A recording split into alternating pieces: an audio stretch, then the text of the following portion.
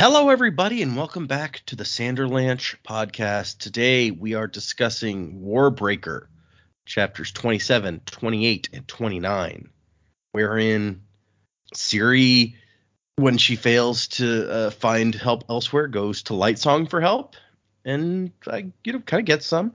Vivenna meets with Thame again, and then also some forgers to advance her own sort of plan.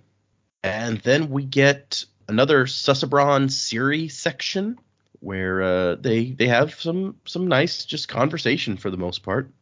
And we end with a little bit of Vasher and actually some interesting information revealed there. So I'm Data, and with me today is Joe, Jack, and Jamie. So hang on to something, everybody. The Sanderlanche is about to begin. To emerge and to breathe anew, for a purpose so far from my own. And this world I've awoken to seems familiar but somehow unknown. And the branches of gold on the skyline reach out to the sweep of the stars. The beginnings and endings of lifetimes, a guidance of light from afar.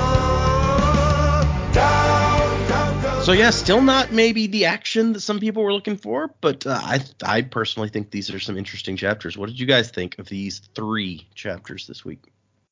Well, yeah, you said it. I mean, all the action seemed to happen off page, and then we show up after the action. So, well, there it is. Vivenna stuff was interesting. I did, as much as I was looking forward to some action, I did like these chapters.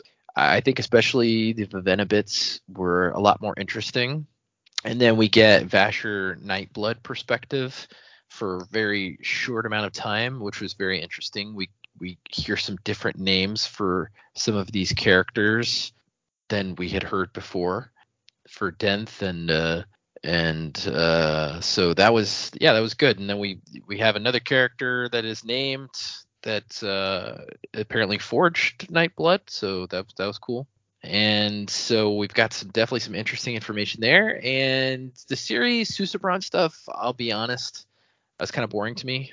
Siri Lightsong stuff was good, but I don't know, the kind of weird, like, gushy I like you, you like me thing, I think it plays kind of strange in this scenario because of the situation they've both thrust into. It's like he's a god, he believes he's a god because he's always been told he's a god, and they worship him as a god, and he's I don't know, it feels kind of weird and icky, but that's just my personal opinion. So I'm not super into that portion of it, but overall I'd say these chapters were good, if for nothing else than just getting some good information. So sure, yeah, I can see that perspective on Siri and Susabron. It's a weird relationship to be developing considering everything that's happened so far. Like, not sure who you're rooting for. Right, and it's such a strange conversation to have, like, oh, well, how can you or are you only different because you don't believe in me as a god? And like, I don't know if you don't believe in me, I don't know if we can have any kind of relation. It's like, that's weird. That's weird. Your significant other doesn't expect you to believe that they're a god? No, she's pretty down to earth, and so am I. Pretty aware of who we are. When someone asks if you're a god, you say yes. See?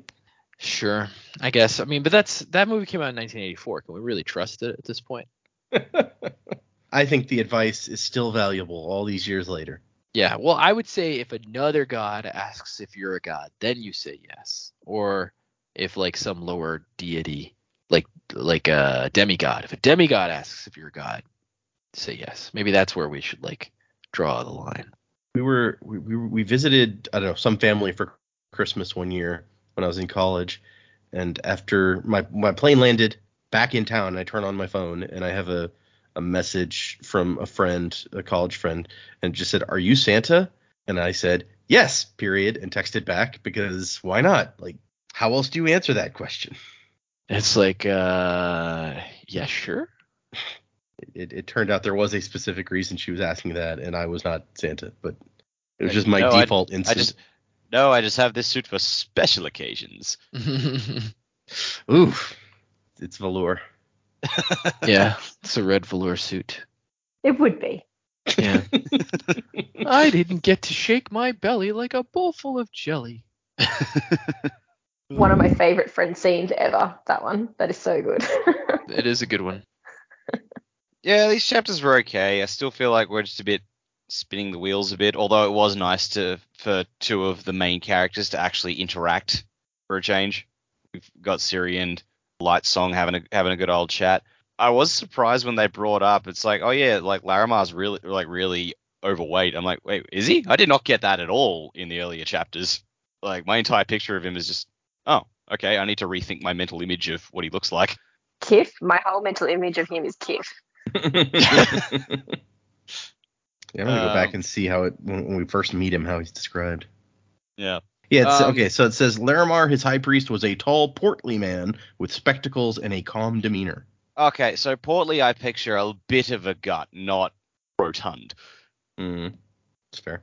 Yeah, I don't know. Maybe it's just the way I read adjectives. That's something I never thought I'd say.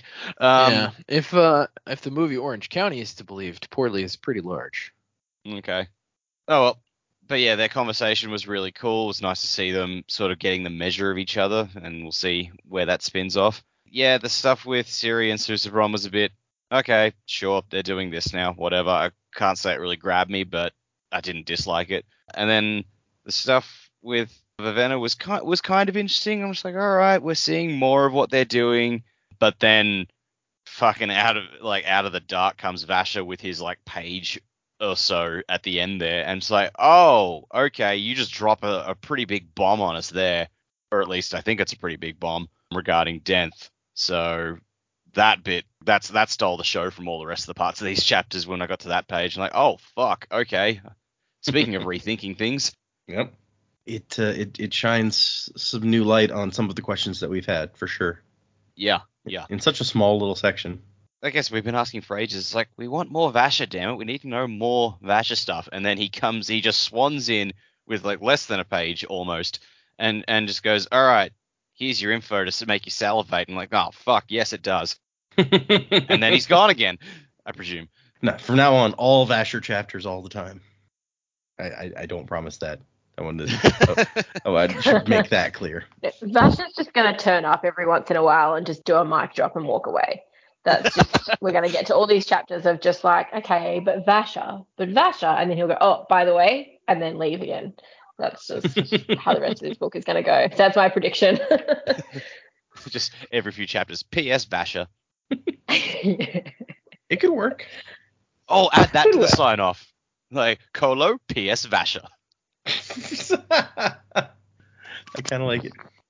Yeah, I like these chapters. We were hoping for some action, and even though we didn't get that, I don't feel robbed of it. Loved that Siri and Lightsong actually had a proper conversation with each other, and obviously plans for them to kind of work together a little bit more, which definitely makes sense, in the court of the gods. So that's cool. Hopefully she's gonna have another avenue now for information that might actually help her. Vivenna and Vasher, yeah, I think that was a very good place to end those chapters. Just that one page, there was so much in there that was very cool. And yeah, Siri and Susabron, I actually quite liked that chapter. I thought it was nice for them to again have an actual conversation. And this conversation of, I'm a god, I don't believe you're a god, probably would have happened if they were dating before they got married. I like that it's still happened now, and I like that their relationship is actually developing. It's maybe there's something at stake here. If it's like, oh, well, the God King's going to have to die, we still don't know what the threat really is here. So Siri doesn't really know what she's looking out for, but, she now has feelings for this, for Susabron. So, and actually cares about him as a person. So that is better, I think, than just having this is the God King and he's going to die and we don't really know him because he's this horrible, almighty God King that just this is his job and off he goes. Yeah, no, I actually quite liked their chapter. I thought it was pretty well written and made you feel the feels as you needed to. Yeah. I'm glad Jamie at least is with me on like I like the way they're kind of setting up this relationship a little bit so that it's better than nothing that we've kind of had. Now that they can communicate with each other anyway. Yeah, that definitely helps things.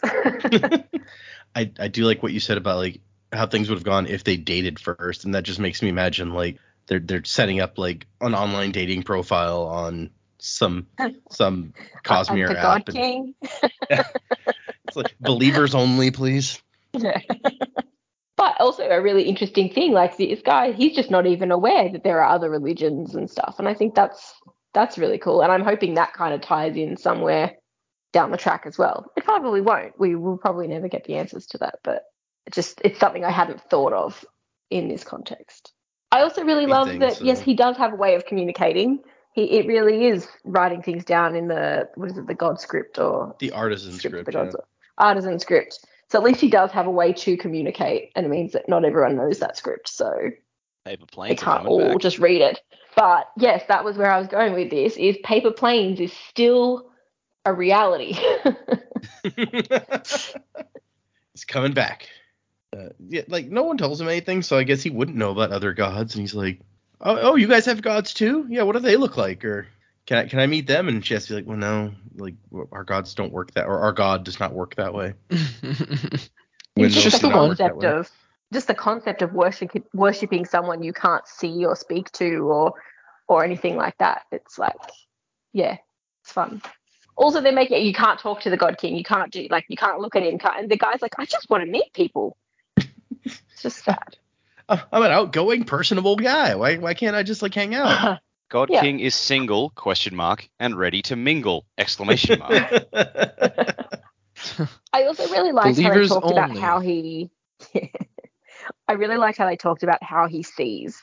So like everything is just colors, and that the Siri is a bit different, like because he has so much breath. I thought that was nice to have that kind of explained as well, because we literally don't know anyone else who has that much breath. So right, makes sense that it would be enhanced. But yep, all sorts of interesting information. Yeah.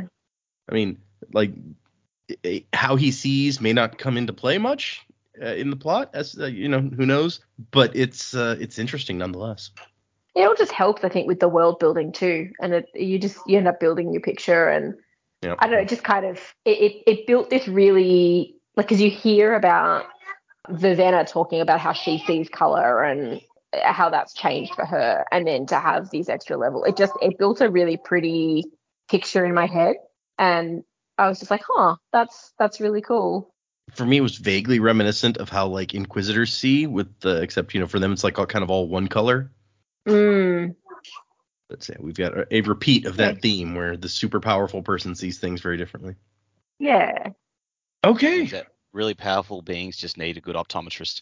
Well, I mean, when you shove spikes through your eyes, then it can be a problem. You go to the eye doctor and like, I don't know what to tell you, man. I don't think glasses are going to help here. Okay, let's get into these chapters. Let's do the thing with the thing in the thing. So chapter 27, we were with Siri, and she's like, something must happen to these previous god kings that makes Bluefingers so worried. But what? And I like how she doesn't even know about the details of the treaty that caused her to be here. She's like, maybe the treaty just says the king of Idris had 20 years to provide a bride. Maybe that's why my dad could send me instead. It's like, damn, I really should have paid attention to those lessons. To be fair, never expected to be here, so. Right. That's true, but it's still kind of an important thing for her nation, is this treaty. Yeah, it makes me think of Final Fantasy VII, where Yuffie gets captured, and she's like, I should have paid more attention to these rope escape lessons, since I'm a ninja and stuff. And then Bluefingers seems to be avoiding her. She's like, I need more answers. The only person who's given me any answers is Bluefingers. And then when he sees her coming, he like basically runs out and like ducks through a doorway and disappears. I can't solve all your problems, damn it. He's avoiding her because of the warning, and she wants more information about the warning. I was like, well, don't give her the warning then. Right? Yeah. You should have known what was going to happen here. No one is telling her anything else, so obviously she's going to come after you. Colors, she swore. You still think he isn't avoiding me? And the servant's like, well, it wouldn't be proper for a servant of the palace to avoid the queen. He must just not have seen you. How convenient for him. And so he's avoiding her, and she's gone back to the palace library, and she seems to have actually like tried reading there. But it says the priests were disruptively distracting if she tried to read in the library itself. And if she requested books from the city, the priest insisted they be brought by a priest and then read to her so as not to strain her eyes. I'm just like, I'm imagining priests being distracting in a library. It makes me think of that ridiculous game show that was in a library where they had to do all these challenges but not laugh. Oh, yeah, I remember that one. It was pretty dumb. I gotta look up. I think it was called Silent Library, maybe? I searched for game show in a library, and the first one that came up was The Hustler, which did sort of take place in a library-type room in a mansion. But yeah, Silent Library was the name of the show. Modeled after Japanese game shows, so you know it's got to be good. This says. Sure. So yes, I wonder what they do. They're just like accidentally elbowing her in the head as they pass by. It's like, oh, I'm sorry. All these books, I couldn't see you. That one guy just chews really loudly. It's like, I'm going to practice my singing now. Or do you normally do that in the library? Yes, I do. And then Blushweaver's guy just started beating up everyone else. It was really annoying. So Siri's basically like, yeah, they're trying to stop me from learning whatever it is it would be in these books. But I can't get books. I can't go to the priests and the scribes. What else can I do? And then she's like, wait a second, there is another source of information. What activities are going on in the courtyard today? And one of the women who serves her, she's like, oh, there's lots of stuff. Some artists doing sketches, some animal handlers with exotic creatures. I believe they have both elephants and zebras. Dye merchants showing off new color combinations, and of course the minstrels. And in the arena, there will be games, contests of physical prowess. And she's like, okay, good, prepare a box. I'm going to attend that. And we get another little brief bit of information about Idris, her homeland, where it's like, they don't do contests because, showing that you're better than other people, that's just putting yourself above other people. You're not supposed to do that. Oster gave all men talents. Flaunting them was seen as arrogance. But Halandrin takes a different approach, where she comes out and there's just a bunch of sporting events going on. Guys throwing rocks, guys running, javelins, shooting arrows, leaping contests. And she's like, oh, geez, all these men are really, they're not wearing shirts. They've got basically just loincloths. This is different. Just as Zeus intended. Yeah. And there's an annotation where Brandon was like, I considered making them all doing these in the nude just to like mess with Siri, but it seemed like unnecessary. Yeah, it does seem a little unnecessary, yeah. That would really have been as Zeus had intended. Yep, exactly. It's true. Only leaf crowns around their heads. And so she's here because she remembers that there was a god that talked to her. And more gods have talked to her since then, but just like, hi, how's it going, basically? Like, no one's actually had a conversation with her, apparently. And so she doesn't remember which one it was. She's like, hey, who's that god who came to talk to me before? It's like, oh, Lightsong the Bold, god of bravery. And so she finds him. Lightsong has apparently come to watch the contests also, so that's lucky he was here.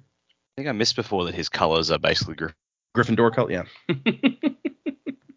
Gryffindor house. I don't remember if we knew that. We knew red. I don't remember if we knew red. Yeah, I think we do because they there's one scene where it talks about all the different tents that were erected for each god and and it says all their colors maybe, or maybe I'm making that up. I don't know. But yeah, very close to Gryffindor here. And so, yeah, she goes up to talk to Lightsong. And she's like, I trust your day has been pleasant. And he says, so far this day, I have discovered several disturbing and redefining elements of my soul, which are slowly restructuring the very nature of my existence. Other than that, it was uneventful. How about you? And then she's basically like, look, I still don't really know what's going on here. I was hoping you could answer some of my questions. And he's like, nope. And she's like, wait, what? What? I'm sorry. Did I say something wrong? And he's like, oh, no, I just can't help you because I'm useless. Haven't you heard? I haven't, I'm afraid. You should pay better attention. Shame on you, he said, smiling. Smilingly is an interesting choice of word. Right, yeah, I was just thinking that same thing. He said in a way that was smiley. Yeah, that's a... Yeah, old Smiley Lightsong. And so it's funny because in his perspectives, we've seen that he wants to help the queen, But when she comes to talk to him, he like is immediately just His putting normal her off. smart ass self. Yeah, exactly. And so she's just getting so irritated by his bullshit that she's like, you know what? I'm going to start being snarky also. It's like, I have heard your reputation. Word useless is not what I heard. Harmless, though I can see that's not true, for in speaking to you, my sense of reason has certainly been harmed. Not to mention my head, which is beginning to ache. And he's like, oh, yeah, both those common symptoms of dealing with me, I'm afraid. And she's like, well, I mean, you could just not talk to other people. I'm sure that people would love you then. And he laughs, and he's like, man, I knew I liked you. Come on, come sit up here. We'll have a talk. Talk to old Uncle Lightsong. I mean, he's like 5 years old, apparently, so that's probably not quite right. But Not in reality. I mean, he had a life before. it's true. But I mean, if you don't remember any of it, is it relevant? I mean, he's still obviously older. Yeah, okay, fair point. I guess we don't know how old he was when he died, so he could be really old. Yeah, he could be. And he tells her to like come sit up here with him, and she's like, I don't know if that would be proper. And he's like, well, I'm a god. I define propriety. She's like, yeah, and even still. And so she's like, I was serious. I do need answers to my questions. And he's like, well, I was serious. I'm useless, mostly. But I'll try. I'll answer yours if you answer some of mine. If I don't know the answers to your questions, then make something up. I'll never know the difference. Unknowing ignorance is preferable to informed stupidity. I don't know that I agree. Yeah, that doesn't sound right. Of course, do you ever agree with most of the stuff Lightsong says? Maybe that's the real question. Yeah, I mean, I was really into Detective Lightsong, but now he's back to his old tricks. I'm just like, dude, your bit's tired. Come on. I feel like this is a scene. I guess it couldn't come before his investigations, but I feel like this is a scene that should have come before his investigations because I was starting to like him, and now I'm like, no, I don't care anymore. Yeah, he's way too waka waka. Yeah, it's just like he's like a character that's like he knows he's trying to be funny, you know, and it's like, yeah, that's not. He doesn't do it as well as Wayne did, like, you know. But who can, honestly? Who can do it as well as Wayne? Brandon's gotten better at writing comedy, Maybe, or worse. I like. She's like, what? Okay, so what happened to the previous God Kings? And he's like, well, they died. Don't look so surprised. It does happen. If you haven't noticed, we make laughable immortals. We keep forgetting that live forever part. And then she's like, okay, but how did they die? And he's like, I mean, gave away their breaths. Isn't that right, Scoot? And Lightsong's high priest is like, it is, your grace. His divine majesty Susebron IV, so I guess they're all just named Susebron, died to cure the plague of dystrentia that struck Titalir 50 years ago. Lightsong's like, wait. Isn't that a disease of the bowels? Do you mean to tell me that our God King, the most holy and divine personage in our pantheon, died to cure a few tummy aches? Hey, man, dysentery's no joke. Yeah. And Laramar's like, well, I mean, I wouldn't put it exactly like that, but... And I like earlier, I kind of skipped over it, but like Siri thought that Laramar was like looking disapprovingly at her, and she was kind of pissy about it. Like, who is this guy to be looking at me like that? And now she realizes, oh no, he's like disapproving at his God. Okay, like he's giving me like apologetic looks now. But that doesn't stop her from thinking of him as the overweight priest. I guess she doesn't seem to have heard his actual name. She's just heard him referred to as Scoot. So. Yeah, you know, overweight priest. That's as good as Scoot. Plus, she comes from a region where it's fairly poor and food seems to be fairly scarce. So people getting to that weight in general it'd probably be a foreign concept to her. Might be, yeah. And he's like, well, look, diarrhea may not be a great danger to most, but the elderly and the young can still get killed by it, and it, you know, spreads other diseases when you have this going on. Slowed trade and stuff like that, so people in outlying villages went months without necessary supplies. Yeah, the whole thing sounds really shitty, am I right? And then Lightsong's like, I mean, oh my gosh, I actually was helpful. How weird. And she's like, well, I mean, really, it was your priest who's actually useful. And I love, he's like, yeah, I've tried to corrupt him for years. Never seems to work. I can't even get him to acknowledge the theological paradox it causes when I try to tempt him to do evil. Which, oh yeah, that's an interesting. I hadn't thought of it from that perspective before. But yeah, it's like your God trying to get you to do evil. And she talking to you is like swimming in a river. I keep getting pulled along with the current, and I'm never sure when I'll be able to take a breath. And I like that Laramar gets in on the little like the metaphor here. He's like, watch out for the rocks. They look rather insignificant, but are sharp edges on the surface. He gets in some jabs. And then Lightsong's just going with it. He's like, nah, it's the crocodiles you have to really watch out for. But what we find out from Laramar is that The previous God King had been married about a year and had a child born only weeks before he died. The God King before him died to heal the children of a village that had been attacked by bandits. The commoners loved this story. And he'd been married for several years, but he died a month after his second child was born. She's like, was the first one a daughter? And the priest's like, yeah, how did you know? And so both times, right after an heir was born, the God King gives up their lives for something or other. That seems unlikely to be a coincidence. And she does think to herself, like, both of these could have just been propaganda. Like, something else might have killed them, and they just used healing a village and curing a plague as, like, the story that they put out. And I like Larimar's like, look, I'm not really an expert on this stuff. And if you keep asking Lightsong, he might actually just start making things up. Scoot, Lightsong said indignantly. That's slanderous. Oh, and by the way, your zebra is on fire. Just... Wait, is that what it says in yours? His zebra's on fire? That is what it says in mine. Is yours different? Oh, really? Yeah, mine says my- your hat, which makes a lot more sense. Yeah, same. Interesting. Okay. I wonder if that was like a typo when he changed it. Could be. I wonder if Typo originally... off a hat. Well, my thought is this. Maybe because, they talked about how, like, there's zebras and elephants and stuff, but that's not what they were watching. They were watching athletic contests. So I wonder if originally he wrote it to where they were, like, betting on zebras and elephant races or something. Okay, yeah. And then, like, he put that in, your zebra's on fire, and then he forgot to take it out.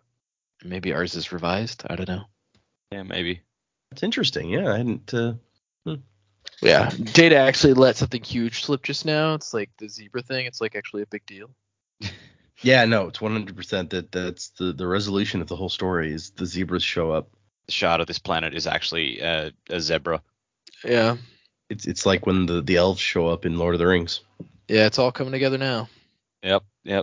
When the shards convene, it's going to be all these humanoid-looking people and one zebra. Speaking of the shard of the planet, while we're at it, anyone have any theories at this point in the story about shard or shards that might be hanging around on this planet? Hell no. Breath. The vestiture with breath.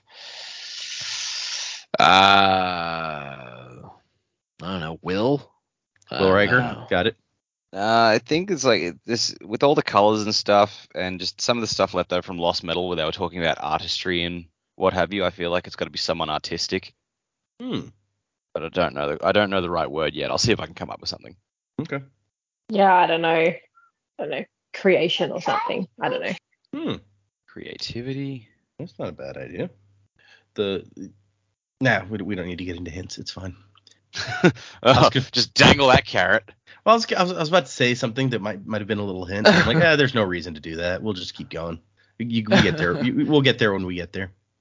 Let's see. I could help them. Nah, I'm not gonna help them. But Larimar's suggestion is that she should try a professional storyteller. She can order one from the city, as the same way they order any other entertainment. And the professional storyteller should know lots of the facts that she would want and be able to tell her all sorts of stories. And she's like, why can't the priest in our palace be this helpful? That's a great idea. Like, she should just be like, can I requisition Lightsong's priest? He actually seems useful. And she asks if Lightsong would order in the storyteller for her so that, it doesn't raise any questions with her asking for it. He's like, yeah, I guess so. I haven't heard a storyteller in a while. Just let me know when. And she's like, oh, great, thanks. And he's like, no, wait, you're supposed to answer some of my questions now. Although he doesn't immediately say that. He tells her to wait, and then he takes a drink of his drink and talks about ice and stuff. And she's like, why am I waiting? Like, you promised to answer some of my questions. Oh, right. He wants to know about city watchmen. Did you know any city watchmen back home? She's like, yeah, a couple. Well, what were they like? And she tries to describe them. He's like, no, like what sort of stuff did they do? Were they inquisitive? Were there ever any murders in your village? She's like, yeah, a couple. My father always said things like that shouldn't happen in Idris, said that murder was a thing of, Halandrin. And my son's like, oh, yeah, man, we do that all the time. Quite the party trick. Yeah, we love murdering down here. Did these policemen investigate the murders? Of course. Without having to be asked to do so? And she's like, yeah, it's their job. Why would they have to be asked?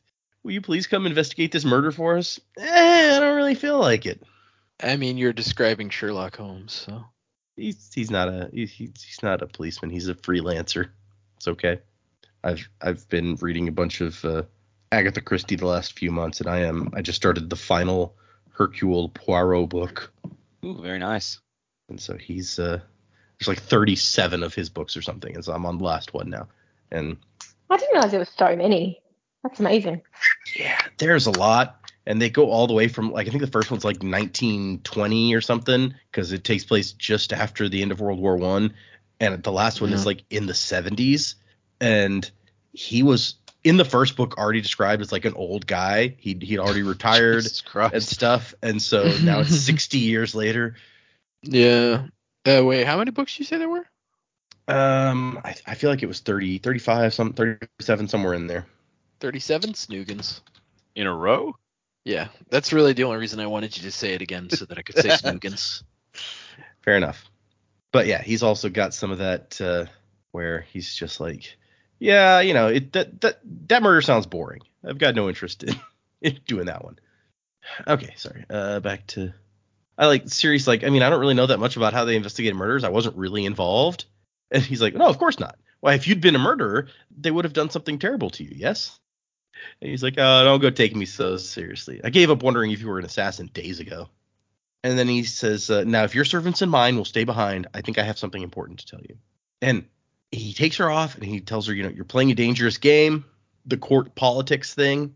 And she's like, oh, so you pulled me aside to give me a warning? He's like, no, colors, no. If you haven't already figured out this is dangerous, then you're far too dense to appreciate a warning. I wanted to give you some advice about your persona.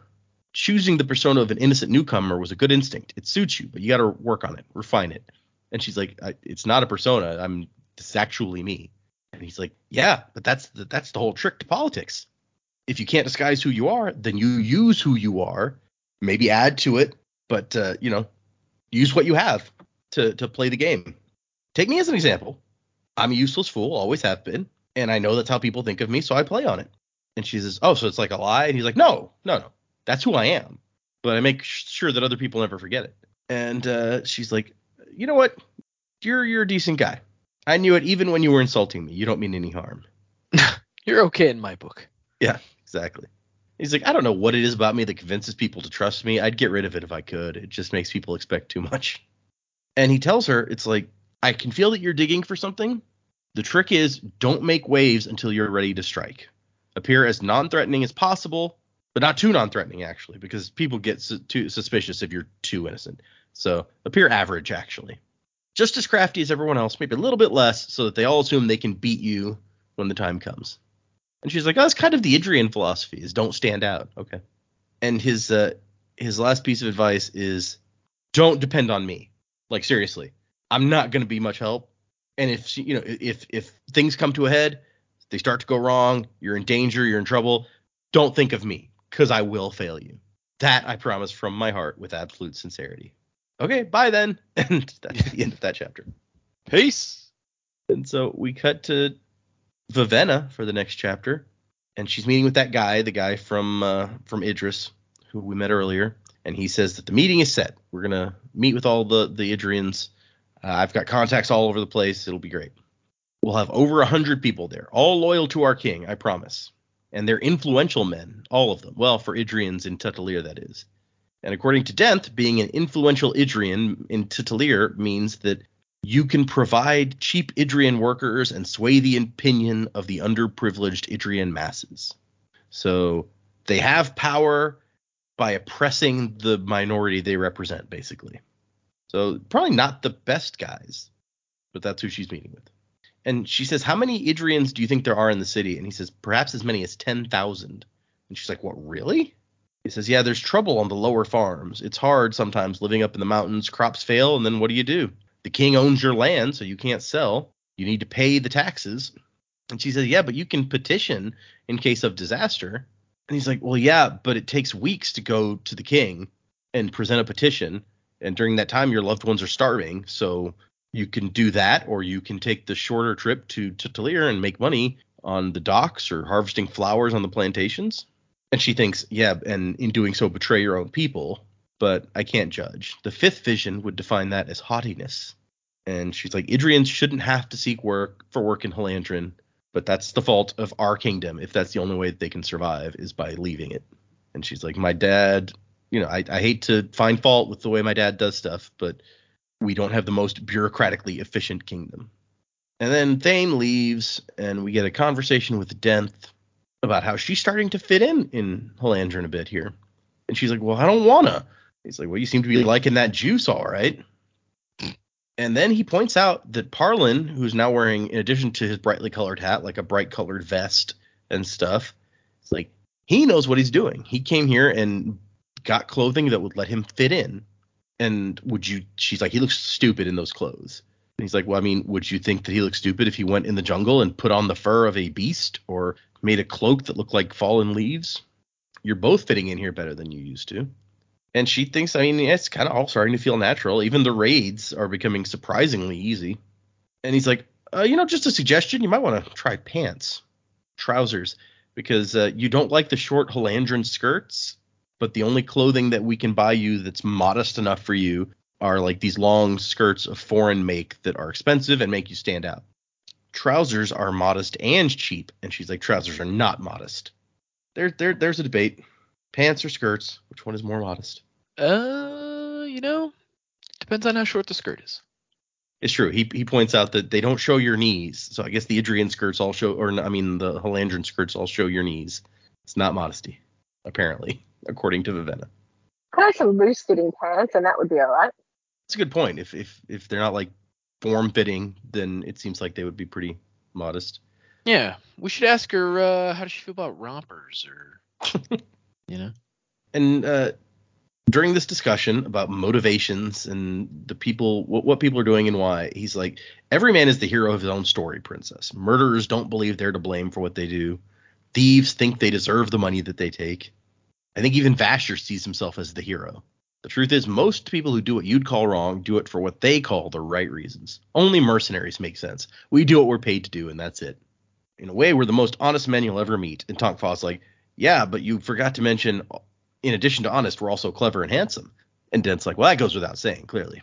And like Vivenna's retort, I certainly hope you're not the most handsome men I'll ever meet. Are we ready to go? And then Tonks, where's your monkey? Monkeys are boring anyway. Here we go, another pet lost, and it's just like, what happened to that poor monkey? And Dent is like, just get used to it. Of all the happy miracles in the universe, one of the greatest is that Tonks has never fathered a child. He'd probably lose it before the week was out. And so they're off to their next meeting in the Didenir Garden, where they got a bunch of these statues that people like to dress up. And these, I think it says that these were actually like some of the first ones, a gift from Peacegiver the Blessed to commemorate the ending of the Many War. And this one was actually Vivenna's idea, to get forgers to forge letters from some powerful pro-war priests to her father, basically like saying, you have to give us what we want or we'll go to war with you. So it looks like instead of patriotic reasons, they're just trying to make themselves some money, which is not a terrible idea. These forgers are really careful, where they kind of sit near them in the garden and then kind of have a discussion across this aisle. And they're like, you're the princess that everyone's talking about? And she says yes. And he's like, good. Royalty always seems to know how to handle itself.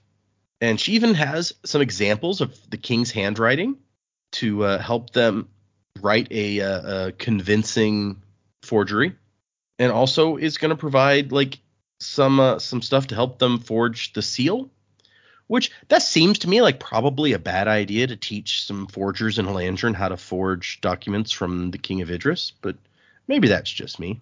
Nah, you're thinking into it too much. Means to an end. Lesser of two evils, perhaps. That's true, yeah. Just Get the king to change his seal afterwards.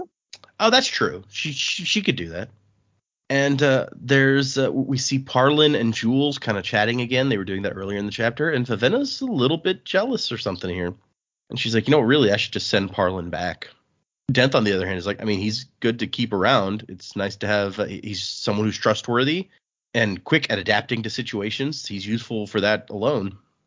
And then Denth, she says he's a fool. He has trouble understanding half of what's going on. And Denth is like, we can't all be geniuses like you.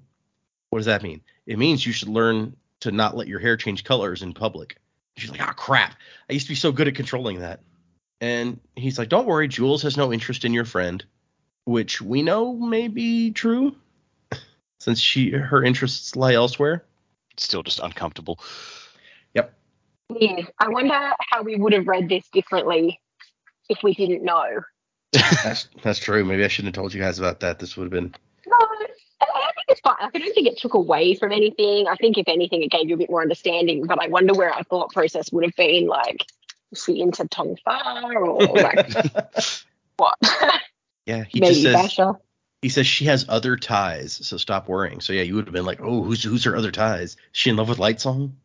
We never would have picked the zombie. Probably not, right?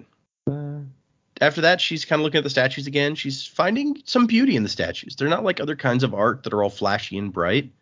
And she's even thinking about like this breath that she has. And it's like, I mean, it is kind of cool.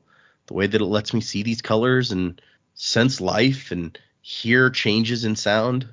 It's evil, but it's also kind of wonderful. And so she even thinks for a moment about like the awakening thing. She's like, no, that would be too far. No awakening for me. And if I'm tempted too much further, then I'll just give it all away and become a drab. And that's 28. Go to 29, where we cut to Siri and Susebron. And he's like, tell me about mountains. Because he's never been anywhere else. And so she's like, how do I describe mountains? Jeez, okay. He's like, she says, I think that you'd probably find Idris boring. I mean, I liked it, and he's more boring than sitting in the same palace every day, not allowed to leave or speak, being dressed and pampered. And she's like, okay, fine, you win. And I like the thing where she's like, my tutors would laugh themselves silly if they knew how much I'd come to regret ignoring them.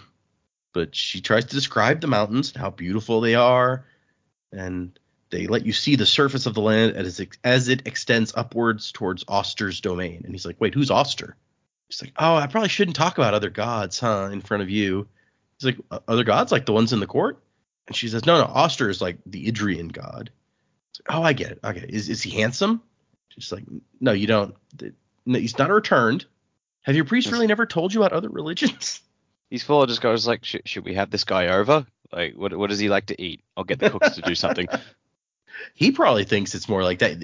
That guy's probably trapped in a palace somewhere else and not allowed to leave. Probably. And he's like, wait, there's other religions? It's like, sure. I mean, not everyone worships the returned.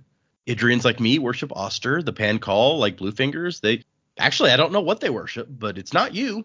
And there's a note on this in the annotations where it's like, if you're curious, it doesn't really come up in the book, but the Pancall are nature worshippers who focus on the storms of the inner sea as a manifestation of their unity of five gods.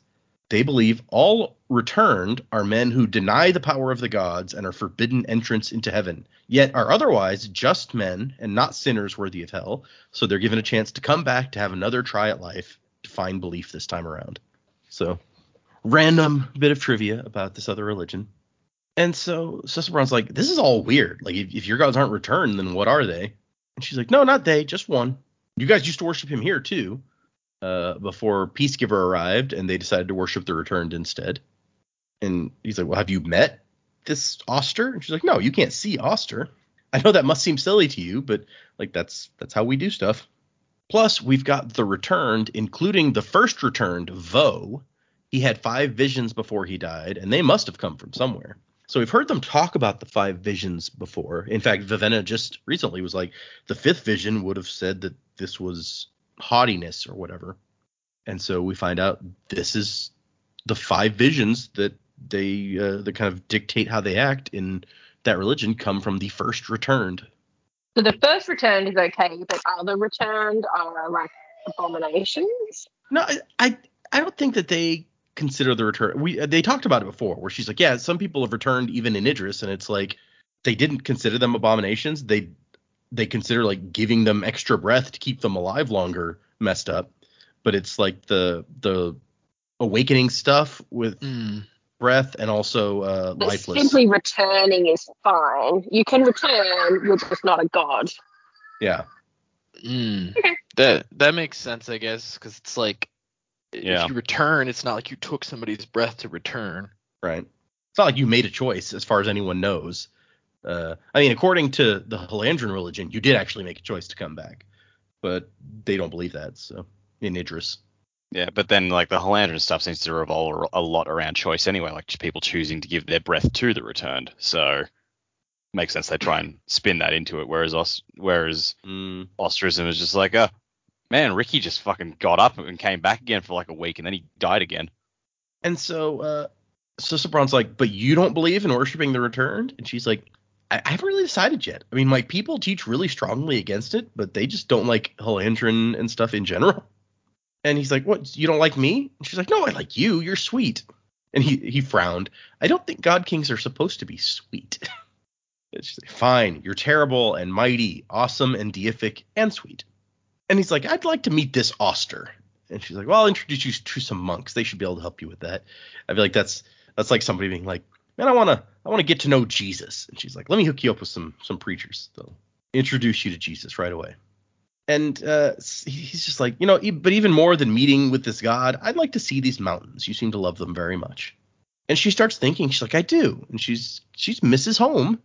But at the same time, she, stuff here is kind of cool.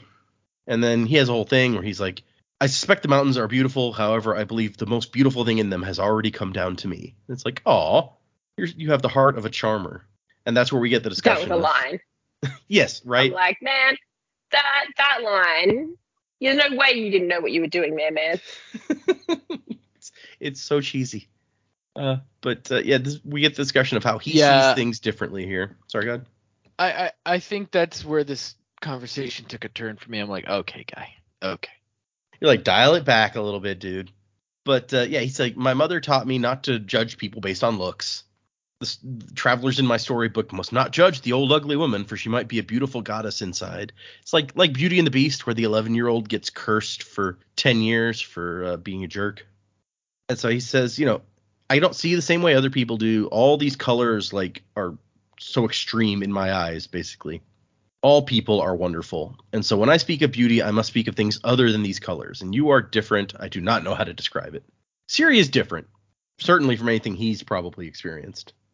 So I don't fault him for having trouble latching on to what it is about her that's different. And then she's like, oh, geez, I'm suddenly aware of how close we are to each other, and I'm not wearing very much. This could be dangerous.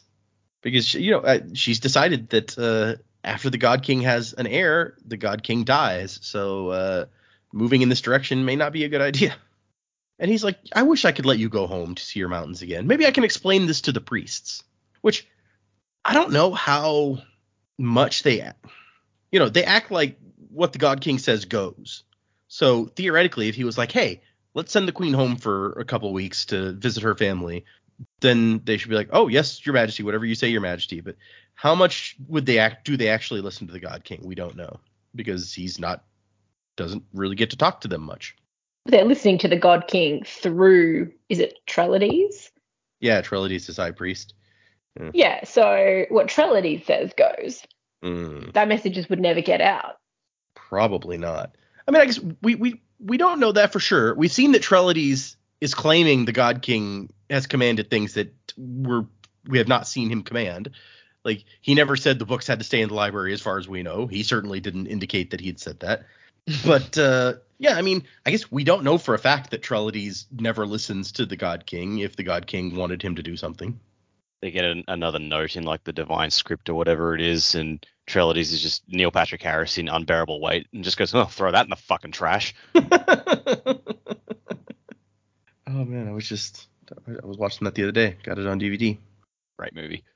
Yeah, it is. But why'd you buy it on physical media? I like to have things on physical media. They can't take that away. It's true. Yep. They also can't edit it. Right? I'm happy with them not day one patching my movies. It seems so bizarre that they can patch movies now. Like in their theatrical run, they can change scenes. Yeah. It's so strange. The world, what it has come to. But yeah, anyway. Yeah, the world is a vampire. But they taught him to use the artisan script, which it's tough, but they taught it this so he could communicate with them if he needed to. And we heard the artisan script referred to back towards the beginning of the book, where Lightsong reads a poem composed in artisan script, which is basically just dots of color. And so it's like, you may even have to be, I'm not sure, I don't think it's specified, but you may even have to be like a higher heightening to sense the differences between colors to correctly read it. I don't know. if the God King is like higher than everyone else with all his power, he could probably see even more definitions that the author didn't intend to put in there. That's true. So like he could be mistranslating everything. Just like, oh my God, this poem is such an epic work of the great thing. So the author said that poem was about his cat. Not mutually exclusive. It could be an epic cat. This one was not.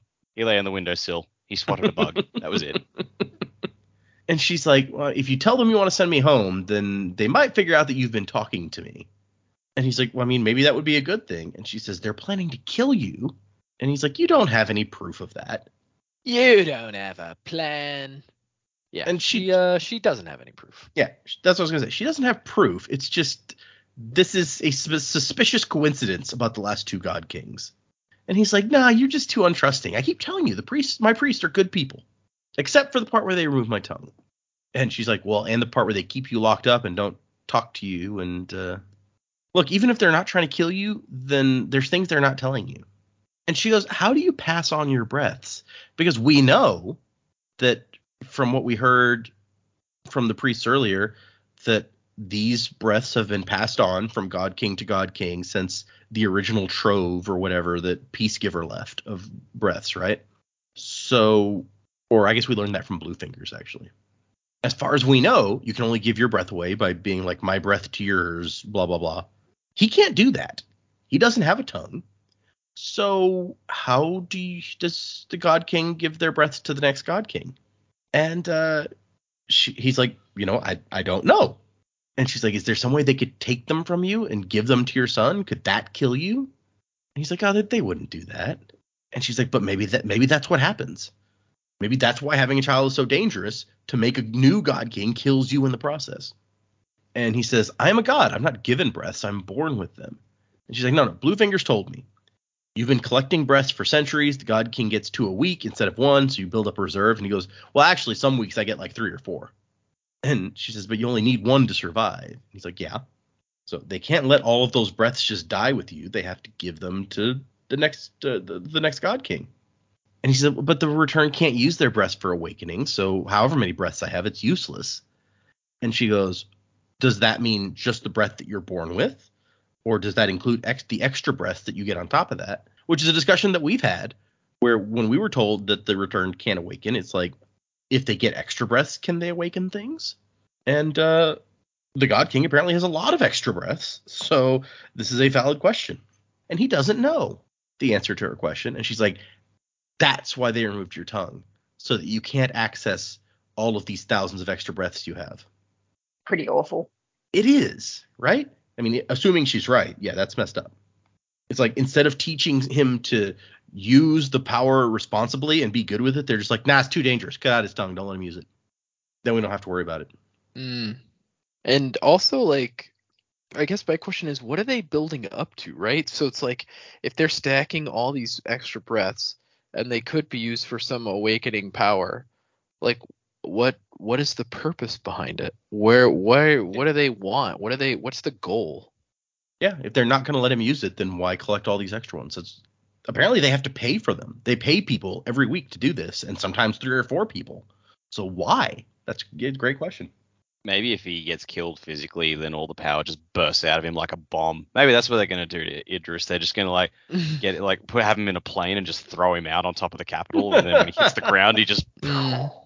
Or I wonder if like the buildup is for some kind of heightening heretofore unknown. Like, eventually if he gets enough breaths, he'll be at like this crazy transcendent heightening, and he'll truly be like a god.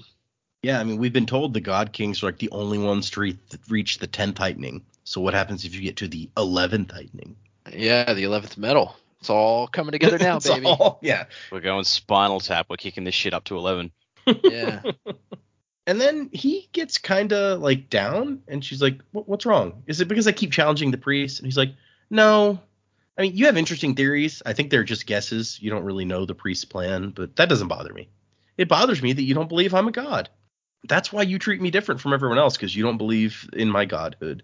Is that the only reason I find you interesting?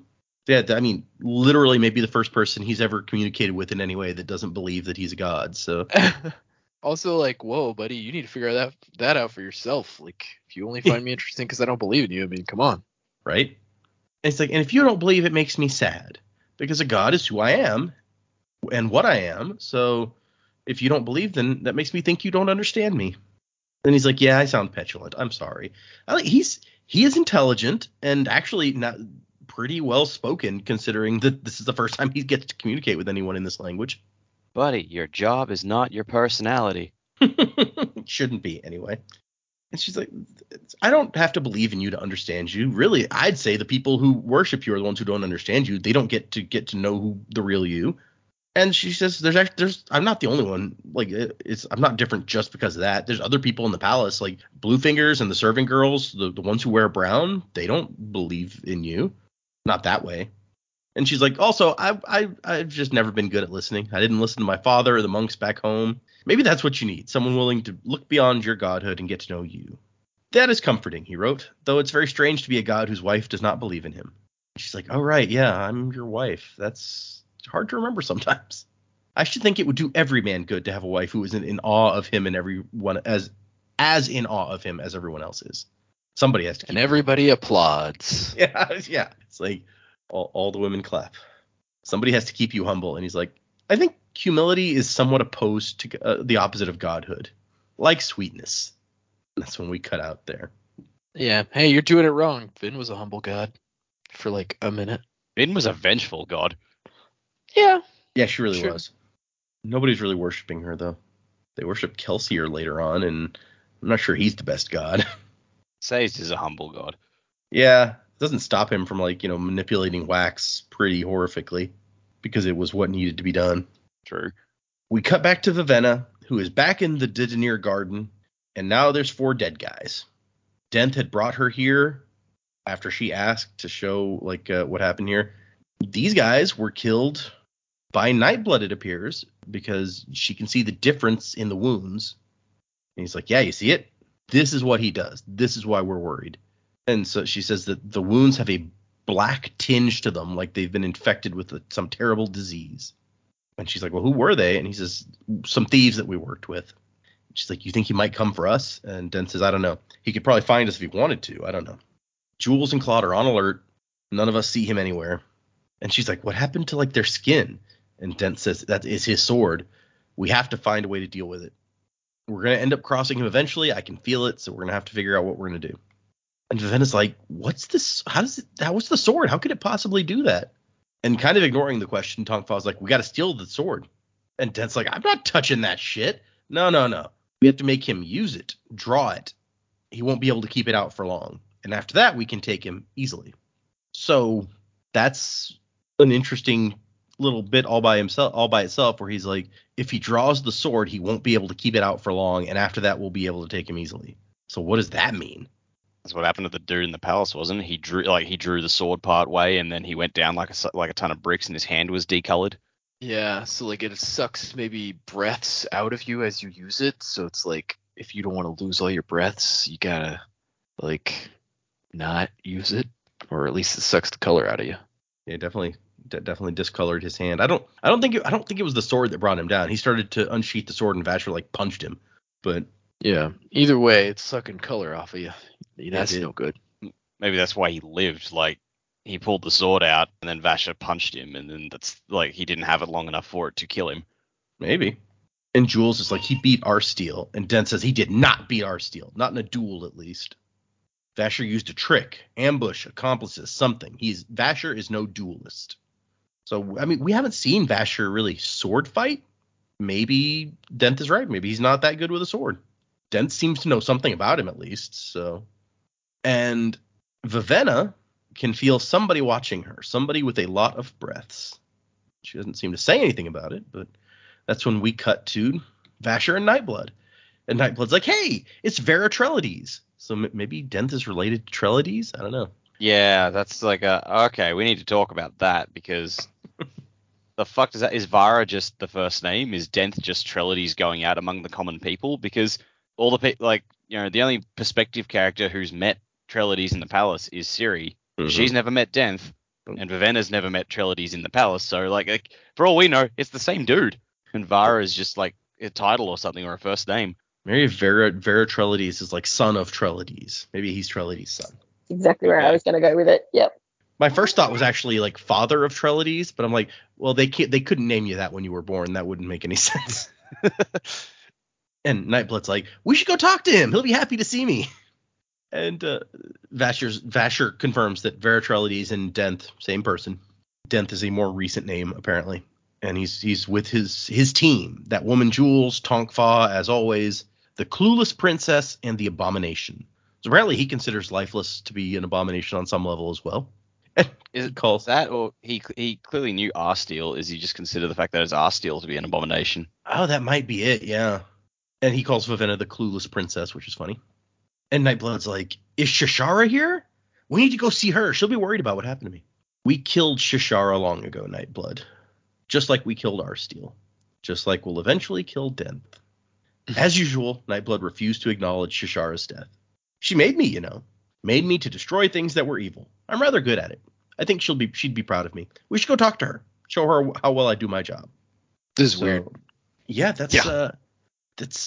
we're getting all sorts of information here. Someone named Shishara made Nightblood, made him to destroy things that were evil. And Vasher says we killed Shishara. So Nightblood and Vasher together killed Shishara. But for some reason, the sword, which I know the sword's kind of weird and funny, like doesn't have a good brain for remembering things, like, but it's weird. It's like, oh yeah, I don't remember this Shishara said. I'm gonna act like you didn't say that. Yeah, he just can't accept that his maker is dead, apparently, or it. I don't think is Nightblood gendered in this book? I don't recall. I don't know. Yes. Yeah, it says Nightblood asked excitement in his nebulous voice. Yeah, okay. I mean, it's a sword. It doesn't necessarily need a gender, but no. And Vasher agrees. You are good at it, too good. And Nightblood began to hum quietly, pleased at the perceived praise. And Vasher staring at the princess, thinking because of her, so many things were falling apart. Plans toppling like badly stacked boxes, creating a racket with their collapse. Didn't know where Denth had found her or how he kept control of her. But Vasher was sorely tempted to jump down and let Nightblood take her. Which that wouldn't be good. Unless we've decided we don't like Vivenna, that's messed up. I don't like Vivenna. No, I'm just kidding. And he thinks, no, I've already drawn too much attention tonight. Nightblood's right. I'm not good at sneaking. Yeah, it's weird to me that he killed these guys, especially off page. It's like, even if they worked with Denth, like, what was his real motive for killing them? Like, was it purely because they worked with Denth, or because for some other unknown reason? Yeah, I mean, for all we know, it could have been a coincidence that they worked with the Denth. But yeah, who knows? Maybe Denth's other associates need to watch out for themselves. And so he thinks later, turning from the silly girl and her mercenary entourage later. And that's the end of our chapters. So, yeah, like the Vasher section is kind of heavily loaded with interesting tidbits, as we discussed sort of at the beginning of the episode. So, lot to take in there. But at least we got to see Vasher again. You guys were getting to wonder what he was up to. Apparently killing random people in the statue garden is what he's been up to. So let's do predicaments. What do you guys think? Where are we going? What's going to happen next? Gosh, I didn't even remember what I talked about last time, honestly. So I'm just going to say that Vasher, I think, will eventually come face to face with Denth, and there'll be some kind of fight. I can't pin down what Vasher's motive is. It's like he doesn't want Vivenna to screw up the war. Why does he want the war? Does he want the war? What is she screwing up that he doesn't like? And then we've got this new information about Denth, but what does it really mean? Does it matter? Vera Trellides, is he related to the High Priest? Is he not? I'm going to go ahead and say that Trellides is maybe it's a common name, or maybe it's not even his name. Maybe it's his title. Like every other person is called Trellides. We just don't know it yet. Right. Either that, or like Trellides is a title, and he just has the title because that one guy's name is Bluefingers. That's obviously not his name. No. So maybe Trellides is a title. Maybe Denth was a priest at one time. I don't think they're the same person. it doesn't seem like somebody in the Priest-Trellidy station would be able to go back and forth through the city like that without people noticing, because obviously he has lots of things he has to do. And so I don't think that it's the same guy, but maybe it was his title at one point. This person that made Nightblood, I don't know how they did it, but the way that Nightblood said like he was created for a singular purpose to destroy evil, it makes me think maybe he's an awakened blade, and somehow the awakened blade is so awakened that it's like now has a personality of some sort, and like the command was to destroy evil, but much like Robot Santa in Futurama, it has trouble actually differentiating between evil and good because it's not like a real person. So maybe that's, everybody's evil in his eyes, in his sword eyes. Everybody's equally punishable. So that's kind of where I'm feeling on Nightblood with that. What else do I have? I don't know. I wish there was more Vasher. He seems like the most interesting person in the book. So maybe that's because he's so mysterious. He's a sexy drifter, much like Hoyd. So I gotta know more about him. I don't know. He seems to be a very scruffy drifter, to be fair. Yeah, but that doesn't mean he's not sexy. He's like start of the trilogy Aragorn. Right. I didn't say Hoyd was sexy because he's sleek looking. He's just sexy drifter. Okay. I like this idea that it's just like a super extra awakening. Like, I don't know how it works. But yeah. Yeah. I mean, don't ask me the breakdown of how it works because I have no idea. But it's a fun idea anyway. Yeah. I mean, what other magic in this world that we've come across could have created such a thing? It has to be some kind of like awakening thing. That is the magic that they use. Yeah, pretty exclusively they use the breaths to awaken. So, and then just see really good, or hear really good, or smell really good, or whatever. Other than that, you have color changing hair, and that may be the only other magic we've seen. Yeah, which that's still confusing to me too. That it's like in the annotations he says that no, it really is the lineage. I'm like, well, how does that work?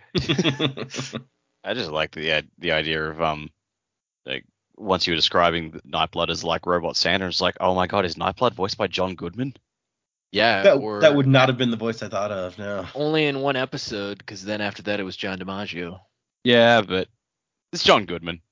Let's just fantasize for a moment and imagine that. So let's fantasize. That's my fantasy, John Goodman as Nightblood. What a fantasy. Curious now if there's like what the thinking is out there in the fandom about who would voice Nightblood. Let's see what people are saying. Nolan North. Yeah, that might be a little obvious. Yeah, he's already voiced so many things. Do we really need to give him one more thing to voice? Someone's like something like a Ryan Reynolds style. I guess I could see that. Yeah, I guess. This person says childish adult makes me immediately jump to Charlie Day. Oh, please no. That would be way weird. He's just like, Vasher, we gotta get out of here. They're going crazy, Vasher. Claptrap. I don't know. Somebody maybe like a kid's voice, like a young boy's voice. That might make more sense. Gilbert Might be a little Gottfried. Gilbert Gottfried is dead, but that would be a choice. Yeah. That would be no. Kelsey Grammer, that could be interesting. I don't know. I don't feel like he can pull off the I want to kill a bunch as well. Sideshow Bob. Wait. Yeah, but then he's just doing Sideshow Bob. No, I got it. Schwarzenegger. No, I don't think so. Look, it's Vara Trellidy. We should go talk to him. He'll be happy to see me. Yeah. I love that. Sashara, yes, she made me, to destroy evil. That's what I do. She'd be so happy to see me. We should go see her. She's dead. We killed her. We should see her. Taika Waititi. Huh. Do like a serious New Zealand accent on Nightblood. It's like, hey man, we should go see Sashara. She'd be happy to. I can't do it. Yeah, I'm a bit burnt out on Taika the actor. I'm still fine with Taika the director, but yeah, Taika the actor I can take or leave at this point. Yeah. Pink You know what show he Pinky and does that Brain. I actually recently discovered that I like is What We Do in the Shadows. It's pretty good. Oh, I haven't seen the show, but I've seen the movie it's based on. That was one of his first movies. It was really good. Yeah, I wanted to watch the show, but I was like, I should do the movie first, and I haven't actually done the movie yet to start watching the show. Mm. Alan Tudyk can voice anything. I'm okay with Oh that. yeah, yep. Alan Tudyk is always a solid choice. Sure. K2SO, you know? Ralph Wiggum. This person says I always hear Ralph Wiggum's voice. That's a choice. That is a choice. Yeah. They make a Nightblood pendant, which Nightblood pendant. Sounds spooky. I think it Jeff looks Goldblum. cool. Not really what I would. Ooh, Jeff Goldblum. That would be a thing. That would be a thing. I don't know if That it would would be be the a thing. thing. Yeah, Jeff Goldblum is always a thing. That's just. Yeah, that's true. Like, I wonder when he was born if his mom was like, "You're gonna be a thing." I'm just gonna show you guys what Nightblood looks like. Here we go. Paste into the chat. Ooh. All right, let's see what this is gonna be like. Old Nightbloody. Yep, that's a sword. Yep. Yeah, that's interesting. Sure is a sword. You know, Very if I was, sword-like. if I was cooler, it might be interesting. Okay, sorry. We got way off on a tangent there. Whose turn is it to do the It's mine. predicament? Should be Dak, yeah. Yep. Yeah, I don't really know. Like I said, like that last little thing, especially the Vara Trelides thing, just sort of blew my mind. It's like, oh, this puts a whole new spin on it, because if he is related to or connected to the Trelides that we know in some way, like, are they secretly working together? Trelides controls the palace, and Vara Trelides controls the underworld and controls the rebellion. Is like, are they trying to manipulate towards the war on both sides of things? Oh. So yeah, where I'm going is I think Denth and the other trilogies are in cahoots, and they're trying to, like, they're the two big villains from each side of the story, like one in the palace and one in the underworld. So I don't know, maybe they'll combine in some sort of mecha trilogies at the end. Mecha Shiva. Yeah, I mean, they can manipulate objects around them, so maybe they could just like Megazord into something with various awakened objects. Yeah, Ooh. the guitar riff comes in. It's like, Yeah. go Um, Trelodies. Yes, let's make that happen. But yeah, so I got really stuck on that, and it's like, okay, so these guys have got to be teamed up, and they're trying to make the war happen, and it'll finally come down when they're cornered together. I like that. It's begging for some sort of explanation of Yep. these names are too similar to be a coincidence. That fucking carrot got dangled. Yep. They're secretly brothers or cousins or Yeah, unless like Joe said, trilogies is the title, and Vara could mean grand trilogy. Because we assume that Vasher is impossibly old. Maybe Denth is as well, and so he's the Uber priest, the Vara trilogies. Ah. So So he's if been he's- around. He's been around for ages and ages as well. So he's like the priest of priests. Yeah, it could be.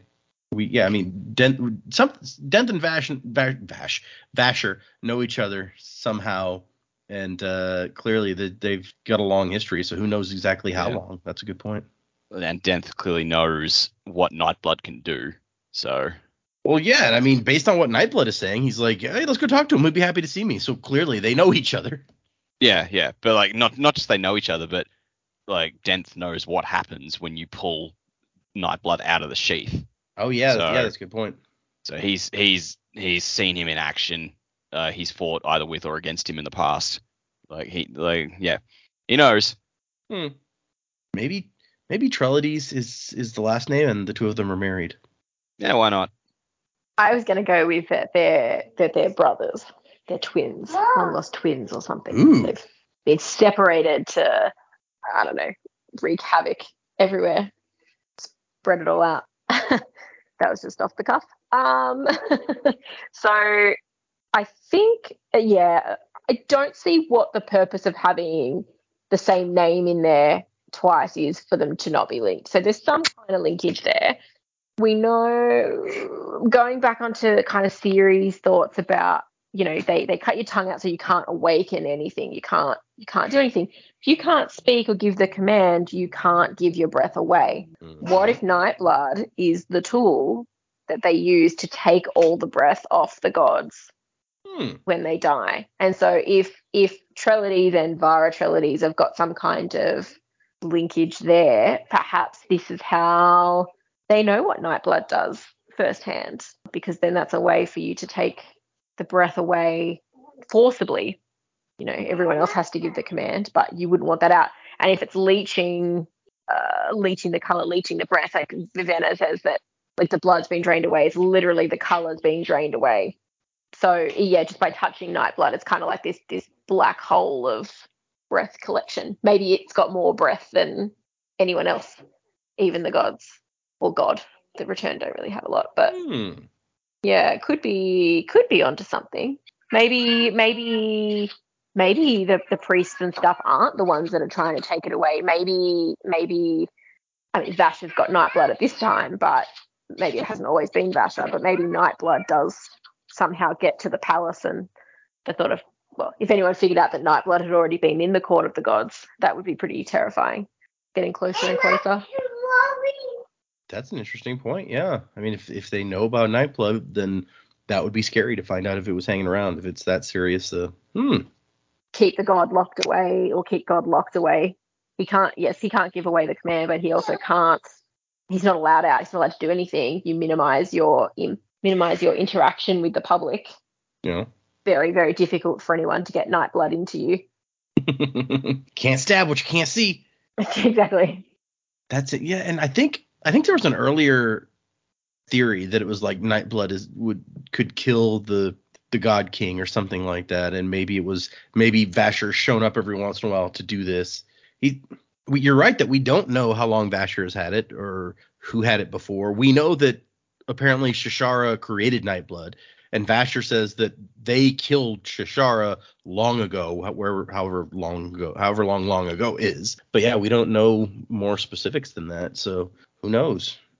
Maybe Shashara is, I don't know how it would work for the previous God King. Maybe Shashara is the daughter, the one that got overlooked. And then the second born is the male, so becomes the God King. Maybe Shashara is the firstborn.